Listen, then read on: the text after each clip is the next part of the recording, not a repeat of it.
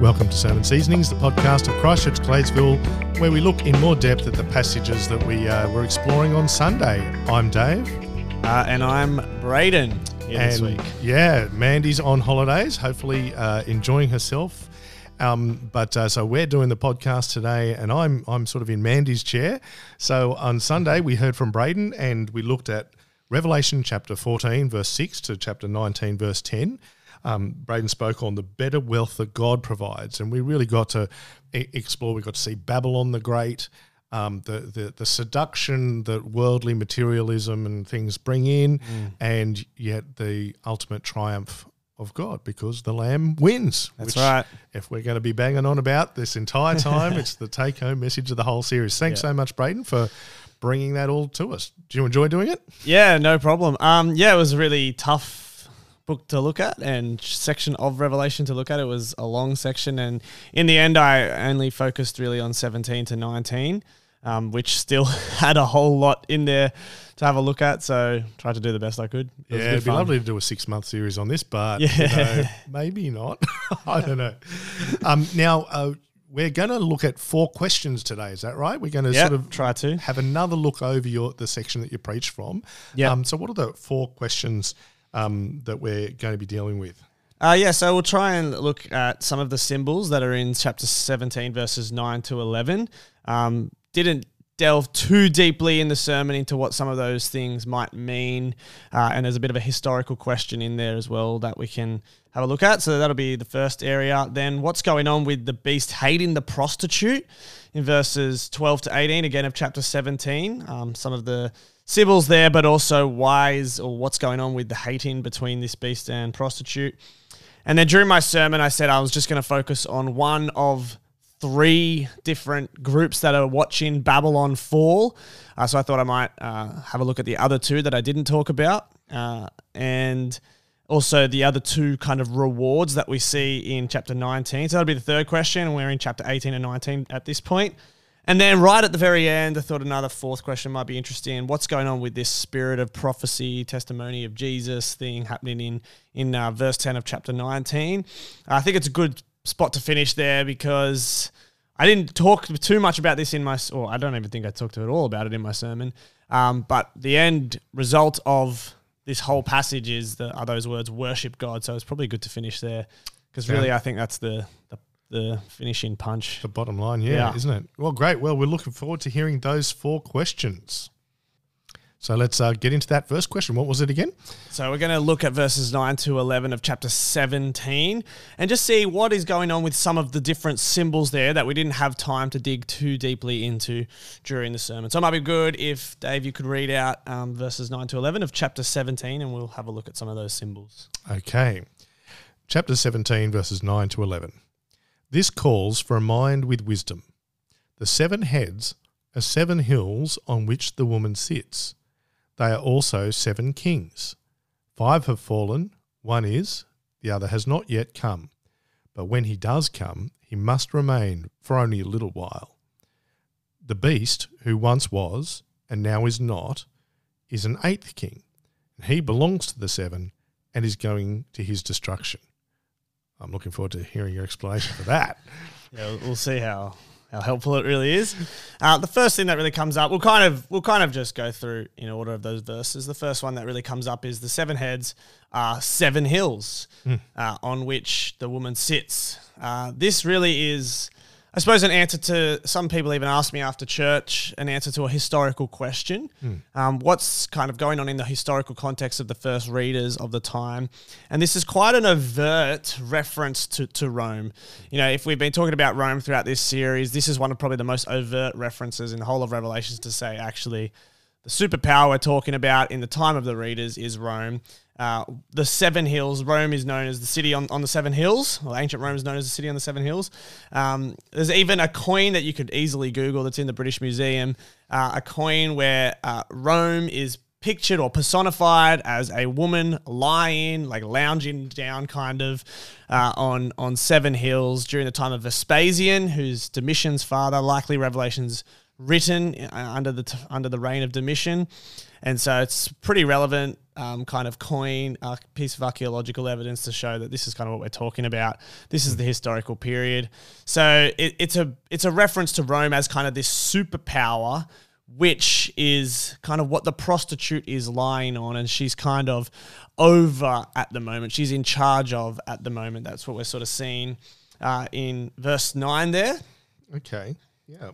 And then we get the 7 kings. It's interesting to notice that the 7 heads represent both these things. They are the 7 hills. It's representing Rome, but it's also the 7 kings. So it's kind of symbolic of 2 different things, these 7 heads.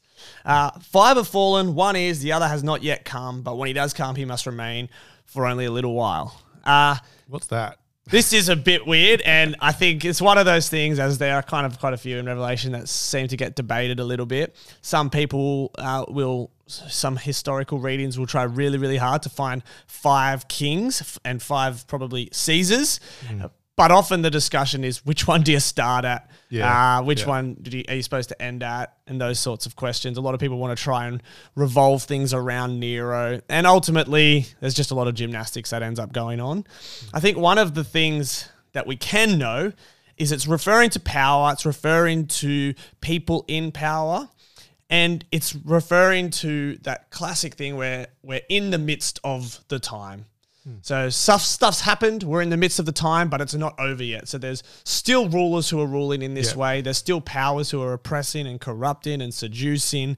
We're not at the end of it. We're sitting in the middle of it. That's kind of what the symbol is trying to bring out for us. These powers sort of still exist. Like thinking about the trumpets and the seals and things, how the last 2 or seem to have certain significance to it. Now you've got 5 kings that were, you got 1. So it kind of says, I think that idea of you're towards the end, like last days-y kind of bit. Yeah. We're up there in perhaps the 6th, 7th trumpet sort of area, but obviously not the final judgment. And then it does have that sort of feel of going, look, we've gotten a fair way through and we've got a couple to go, rather than literally this is, Augustus and then Tiberius and then Gaius and then Claudius and that's all right. Those in order. That's right. Yeah. And what's key is in all of Revelation and thinking about the chronology of Revelation, and we really want to ask those questions, is we are just in the time since Jesus has ascended and before he comes back, and we're just somewhere in there, and all these things are true for that time and represented in different ways in that point of history. It'd be strange, wouldn't it, for so much the way numbers have been used symbolically, throughout Revelation, although admittedly the 7 hills seems pretty concrete, but just generally speaking, the numbers are all symbolic. So why would they not be when it's talking about these kings? Just sort of saying, number have passed, but there's still some to come. That it's being used. And with the symbolism of 7 too, its completeness, its fullness. This is referring to the completeness of oppressive power that will occur across history. But we're not quite there at the end of it. We're not quite at the end of it. Yep. No, that makes sense. Yeah. Then we go to verse 11. The beast who once was, now is not. So again, we're referring to, we had that reference a bit earlier on in the passage in verse 8.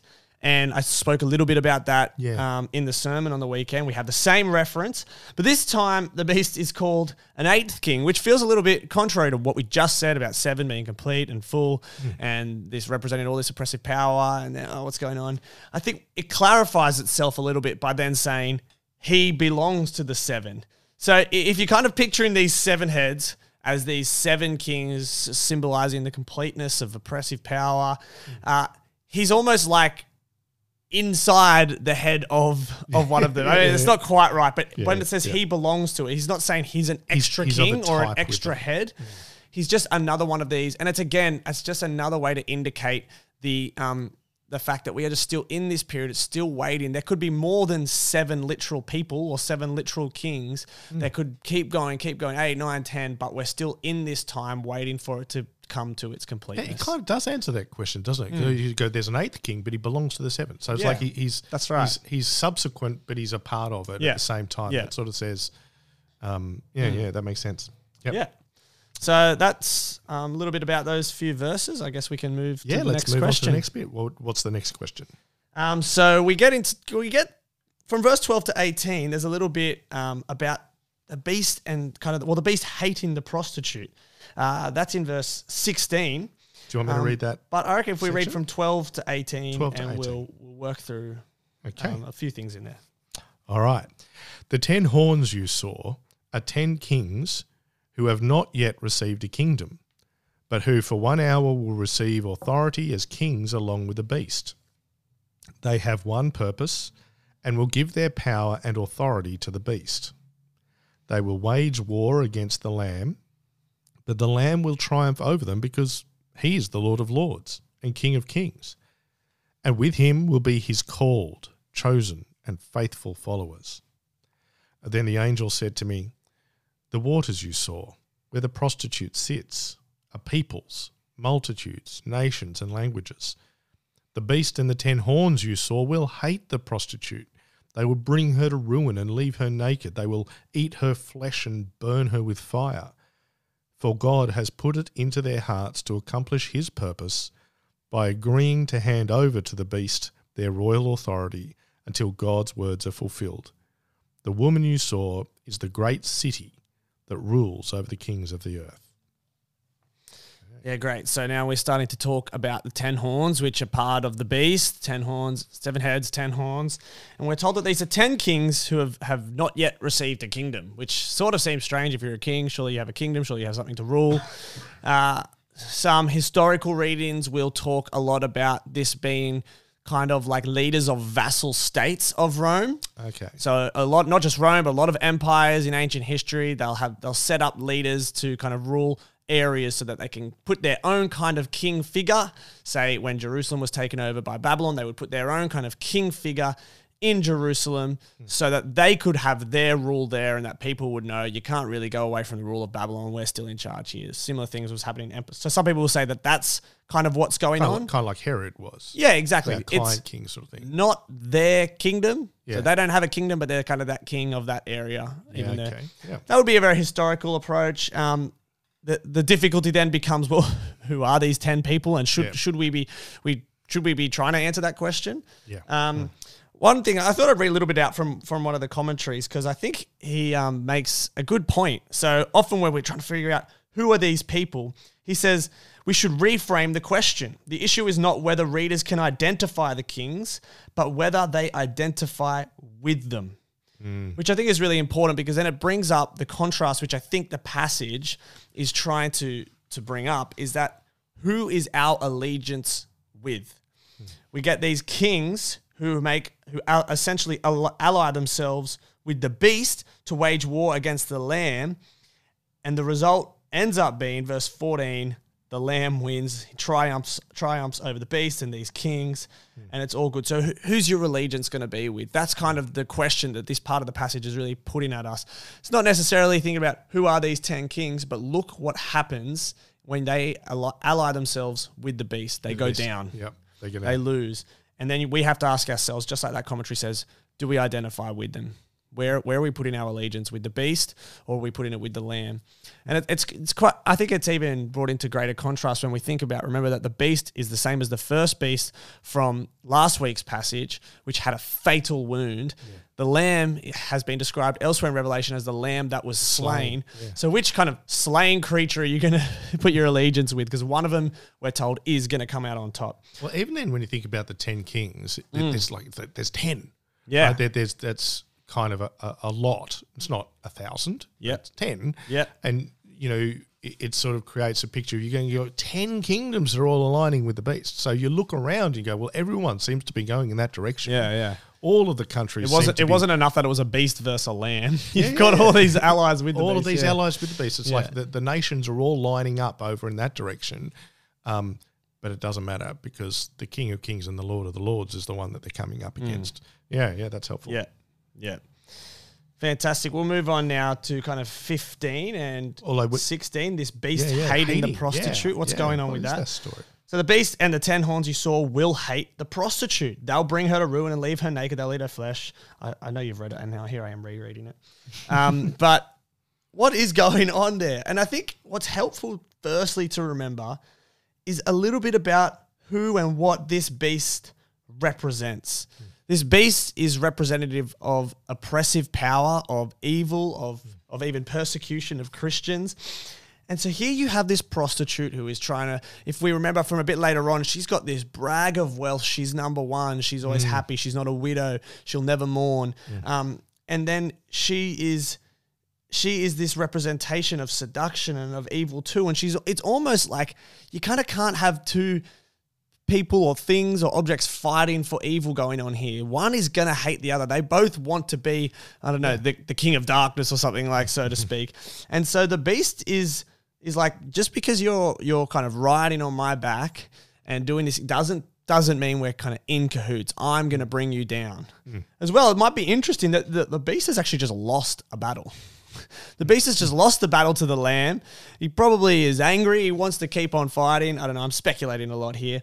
But the thing that is kind of key is he wants to be number one. Evil always wants to take that first place. And so it doesn't actually want to share power with the prostitute.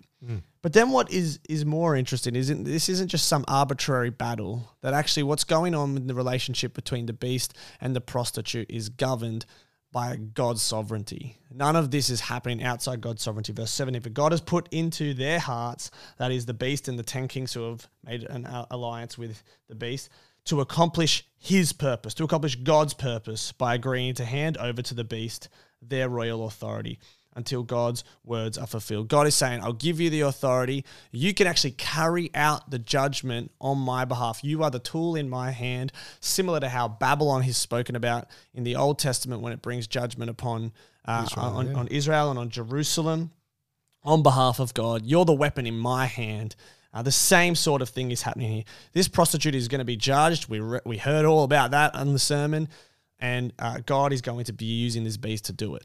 It's interesting that even if you've just got a vivid imagination and you're originally given the picture that this woman is riding the beast and the beast is wanting to rip her apart while she's riding it. Like there's just this it's like there's no honor among thieves or whatever. It's like that when it's all selfish and greedy, it devours itself. Yeah, there's this. It reminds me of in the Gospels when it says a kingdom cannot be that is divided against itself cannot stand. Yeah, and you just think that's what's going on. This is a kingdom divided. This is evil divided against itself. It wants evil always just wants to have the top place, and when they're conflicted against each other, they're going to bring themselves apart. And that riding image is as if you've got the beast, which is like this ongoing picture of empire and forces of evil trying to rampage across the world. And you go, there's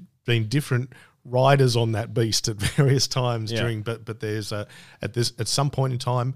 Now Babylon's not just Rome, but as we've talked about, the immediate referent for Babylon is Rome. Well, Rome's the beast that Rome rides is going to devour Rome.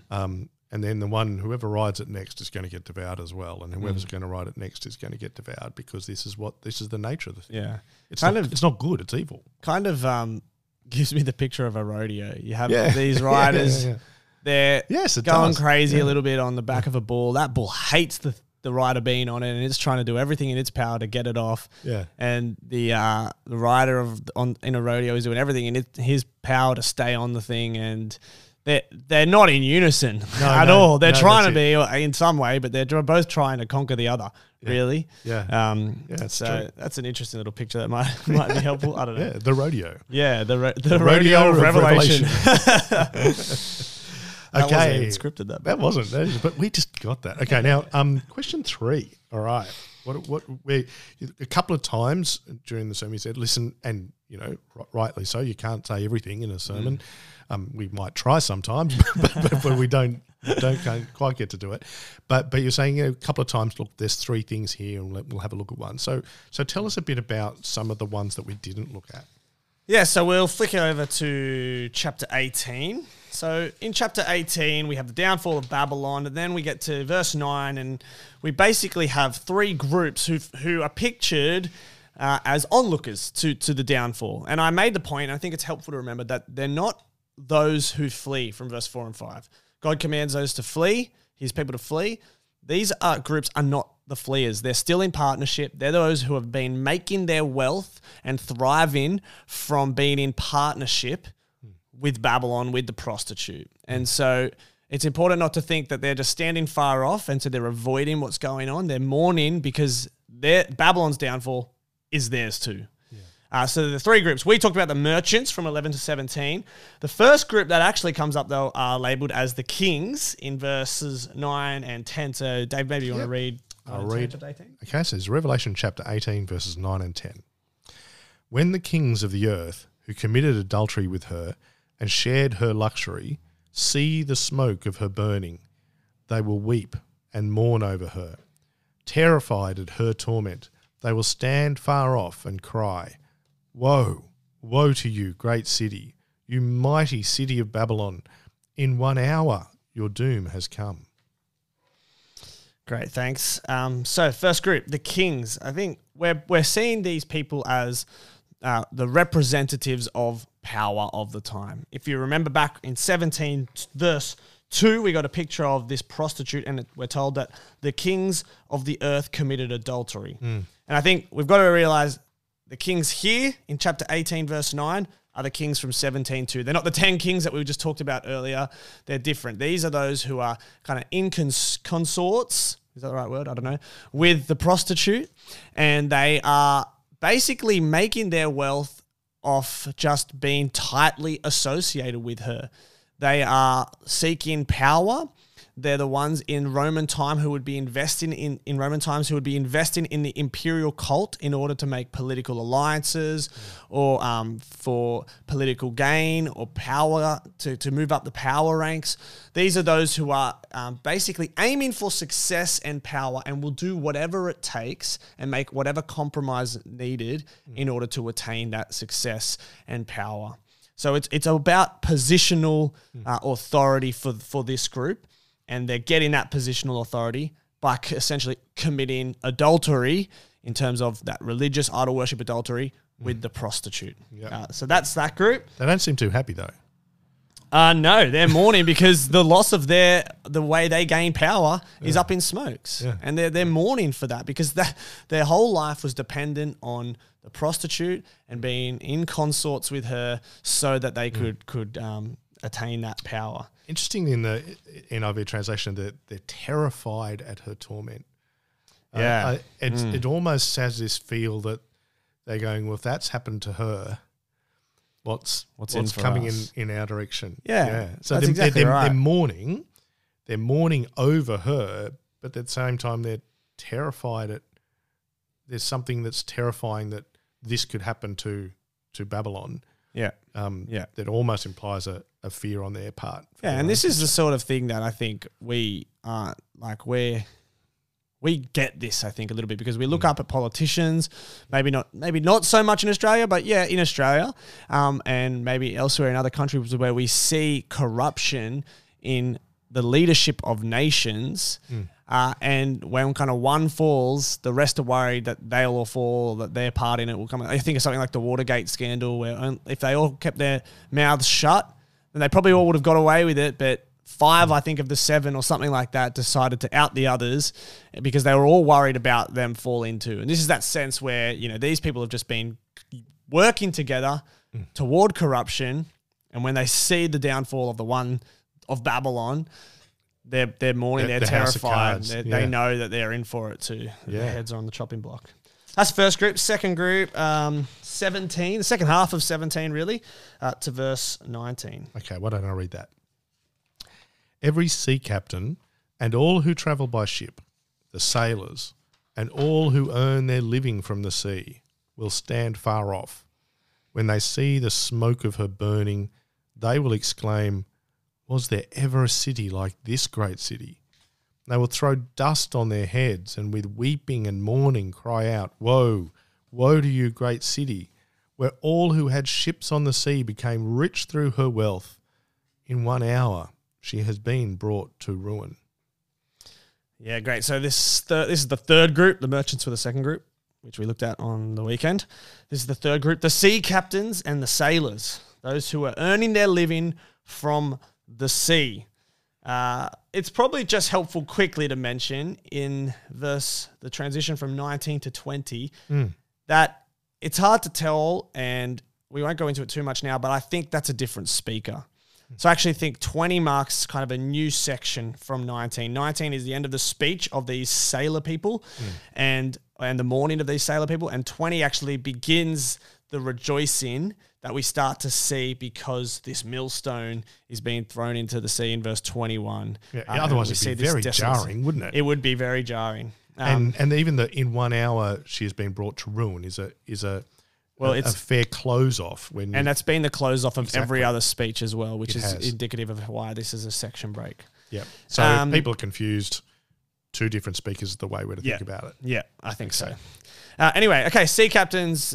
This one feels the weirdest because if you go back to 17 verse 2 as well, we actually met probably the other two groups. We've probably met the merchants and the kings before, as in 17.2, the merchants being those intoxicated by the adulteries of the prostitute. But we haven't really had a insight into, unless you include both these in that group, which maybe you can, that could be fair enough. But they do seem a bit out of the blue. And so who are these guys and what's going on and why are they a third group? Because are they not really kind of just the same as the merchants? You know, the merchants are got all these goods, luxury goods that they're making money off. Aren't these guys just making money off trade via sea travel? What's really the difference going on there? I think we find out, we get insight into the difference through the historical, understanding a bit more of the historical context. Yeah. Historically, the merchants are probably making their money via land trade. So they're probably not doing a whole lot of sea travel themselves, but it's mostly land trade. And as we heard a few weeks ago, we talked a little bit about how the Roman authorities would be manning a lot of the roads and the streets. And so actually traveling around the Roman Empire had become a lot safer than land travel in previous times. And so there's a lot less risk with trading by land compared to trading by sea. Even though Rome had control of a lot of the seas in the region, there's still a lot of unforeseen stuff that can happen on the ocean that can't actually happen as easily on land. And so the idea is these guys are risk takers. These guys are the ones saying, we're happy to be away for a long time. We're happy to risk the danger of sea travel because we think it's going to produce for us great wealth. So when I had this section in my sermon, I labeled these guys as the speculators, people who are willing to kind of take a pretty risky investment for the hope of great reward. That's kind of the picture we're getting with these sea captains and these sailors, willing to take more risk than most in order to try and earn their riches. But again, the city is going down. These guys are throwing dust on their heads, which is just a symbol of grieving and mourning. And as then it just goes on to say that they're weeping and mourning. They cry out, woe, woe to you, great city, where all who had ships on the sea became rich through her wealth. So they're still getting wealth from Babylon as well. And their downfall is coming with Babylon too. I guess the difference would be like it's riskier because it's the ocean and storms and things like that. But under Babylon, i.e. Rome, it wasn't as risky as it was in the days before Rome had basically conquered the Mediterranean, and so there was they got advantages from the fact that, for instance, there weren't as many pirates and all that kind of thing. Yeah, certainly. So that's why why would they be mourning? Is that even though they were speculators, they're another group that is in a sense benefited from. Well, they're still in that sense, but they're also trade. Still trading with Rome in the end. Yes. And they're still trading with the prostitute in the end. So their wealth is still coming. They're taking the risk to do it via sea. So trading from further away from Rome than what the land travelers would be. However, they are still making their money off Rome, and their source of income and wealth is gone from that. And so I think it's a real call for people who are thinking, well, I'm going to take risk and take risk, whether that's literally investment risks, or whether that's risk kind of living the way I should be, or risk my family, not spending time with them. risk other things in life because of the pursuit of wealth. I think that's kind of the picture we're seeing here, because these people are away for a long period of time. They're risking safety and health and benefiting other people in their life that they probably should have responsibility over in order to make wealth. So that's kind of how I saw it. So it sounds when you put those three together, you've got this. If you've got a picture in your head of a thriving economy of empire, the woman sitting on the hills that is Rome, with the client kings all getting their 10% or whatever it is, and you've got all the road travel and you've got all the sea trading, and so you've just got these. It's kind of symbolic of the three groups of all people who are riding on empire's coattails, and suddenly when the prostitute's downfall happens, they're going, we're stuck. Our great benefactor, I guess, is gone. And another way, if you wanted to break it down, is the kings you've got representing power and the loss of power, and the pursuit of wealth and success and position for power. The merchants, it's luxury, it's that materialism. Because what's the focus of what Babylon loses in the merchants' cry is the scarlet and the purple and the pearls and the fine jewels. And here it's the riches. It's actually the money just element of it here with the speculators. We want the bigger earning, and they say we're all woe to great city, where all who had ships on the sea became rich through her wealth. The focus then is actually the literally becoming rich part of it as well. Okay, that's helpful. Yeah. Cool. So now we're up to the fourth question. What's that spirit of prophecy in chapter 19, verse 10? I should probably read that. Sounds good. Revelation 19, verse 10. At this I fell at his feet to worship him. But he said to me, don't do that. I am a fellow servant with you and with your brothers and sisters who hold to the testimony of Jesus. Worship God, for it is the spirit of prophecy who bears testimony to Jesus. Great. So we have an interesting little verse here, and so interesting because you've just had 9 verses more or less of different groups praising God, and then suddenly John wants to fall at the feet of the angel and worship the angel. And I don't know, when I first read this, I kind of roll my eyes a little bit. I'm like, oh, come on, John. Way back at the start in chapter 17, he was intrigued and astonished by the prostitute. In a sense, you could say, at least he's moved from being drawn in from the prostitute now to the angel. But the angel doesn't muck around, says, don't do that. I'm just a fellow servant. And I think ultimately what this part of the passage is trying to do is just, again, to say to us, the whole point of this is similar to that allegiance question. We're going to be allied with the beast or with the lamb. It's like worship God. He couldn't make it any clearer kind of at this point that the end result of this is to take our focus away from the seduction and of the prostitute and the allure of wealth, power or success, riches, and worship God, the one who wins through his lamb. And then that is made overtly clear with that last strange little phrase, for it is the spirit of prophecy who bears testimony to Jesus. What exactly is going on there? I think you really got to take that phrase with the imperative to worship God. If you separate them, that's when you can get some funny things. We listened to a song, which I'm not going to name the song, probably shouldn't recommend it. It says something like, for the testimony of Jesus is the spirit of prophecy. And then it says, that means what he did for another, he could do it again. And I hope what you're thinking now is, what the heck does that mean? And that is kind of what I mean by, if you don't take the imperative before worship God with the rest of it, you just kind of lose all meaning and end up saying things that, I don't know, maybe sound nice, but don't actually make any sense. Yeah. And so that's why, we've got to take the worship God bit. So worship God is actually the focus of then that phrase. It's almost like clarifying the worship God in a way. It's almost like the bit where John's falling down there is like it's like the final test. You've had all of this celebration, and then boom, he falls down at the feet of this angel, and you go, no. The whole point of all of this is forget about false worship. Do not worship anything other than the Creator. Yeah.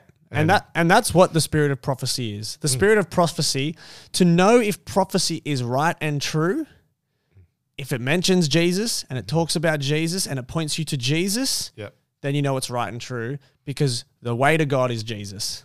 You want to worship God, you got to go through the Lamb. Yep. So how do you know if it's the spirit of prophecy? That just means, how do we know if the prophecy is true and legitimate? Does it point us to Jesus? And when it says the testimony or bears testimony to Jesus, I think what they're probably referring to is the witness that Jesus has laid down from earth to his apostles, and that which continues in the teaching, and that which then continues in the teaching of the apostles. And prophecy that centers on Jesus is maybe crucicentric is a way you could, a word you could use for that. Yeah. Which makes sense. So if you're going to tie this all together, this is a question without notice. Yeah, sure.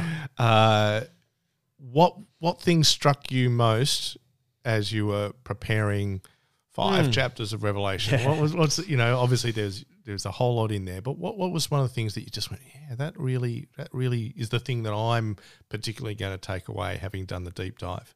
Yeah, I think one of the things I actually did end up including in the sermon was this idea that, I fear that sometimes we think living a godly life is just either we're legalistic about that, or it's just like a kind of pull your bootstraps up and try as hard as you can just to make it through this life so that we can, get to heaven eventually, so that we end up in heaven. We just got to, just fight the good fight sort of thing. But this sort of picture of wealth felt like it was contrasted with a better investment. That actually, when you do good, it's not simply obedience.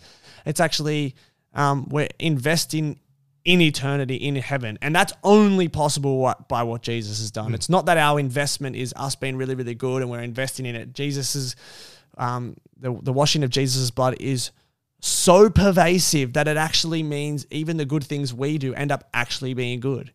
Because before we're saved, any perceived good is actually wickedness. The Bible teaches us that. And the only way our good can be ordered rightly is when Jesus has actually washed us clean and enables those righteous deeds to end up being that incredibly expensive linen. And I think that's just a much better or much more helpful way to think about living the godly life, is where we end up, now that we're washed clean, being able to invest in our eternity by living for Christ. Yeah. And I found that encouraging. Thanks so much, Braydon. There was a false conclusion in that got edited out. Lucky you don't know what it was. So we're going to be looking again next week. We're going to be continuing on where Braydon left us. We're going to be looking at chapter 19, verse 11 into 20, and the final judgment, the victory of the Lamb. So I've been Dave. And I've been Braydon. See you next week. Bye.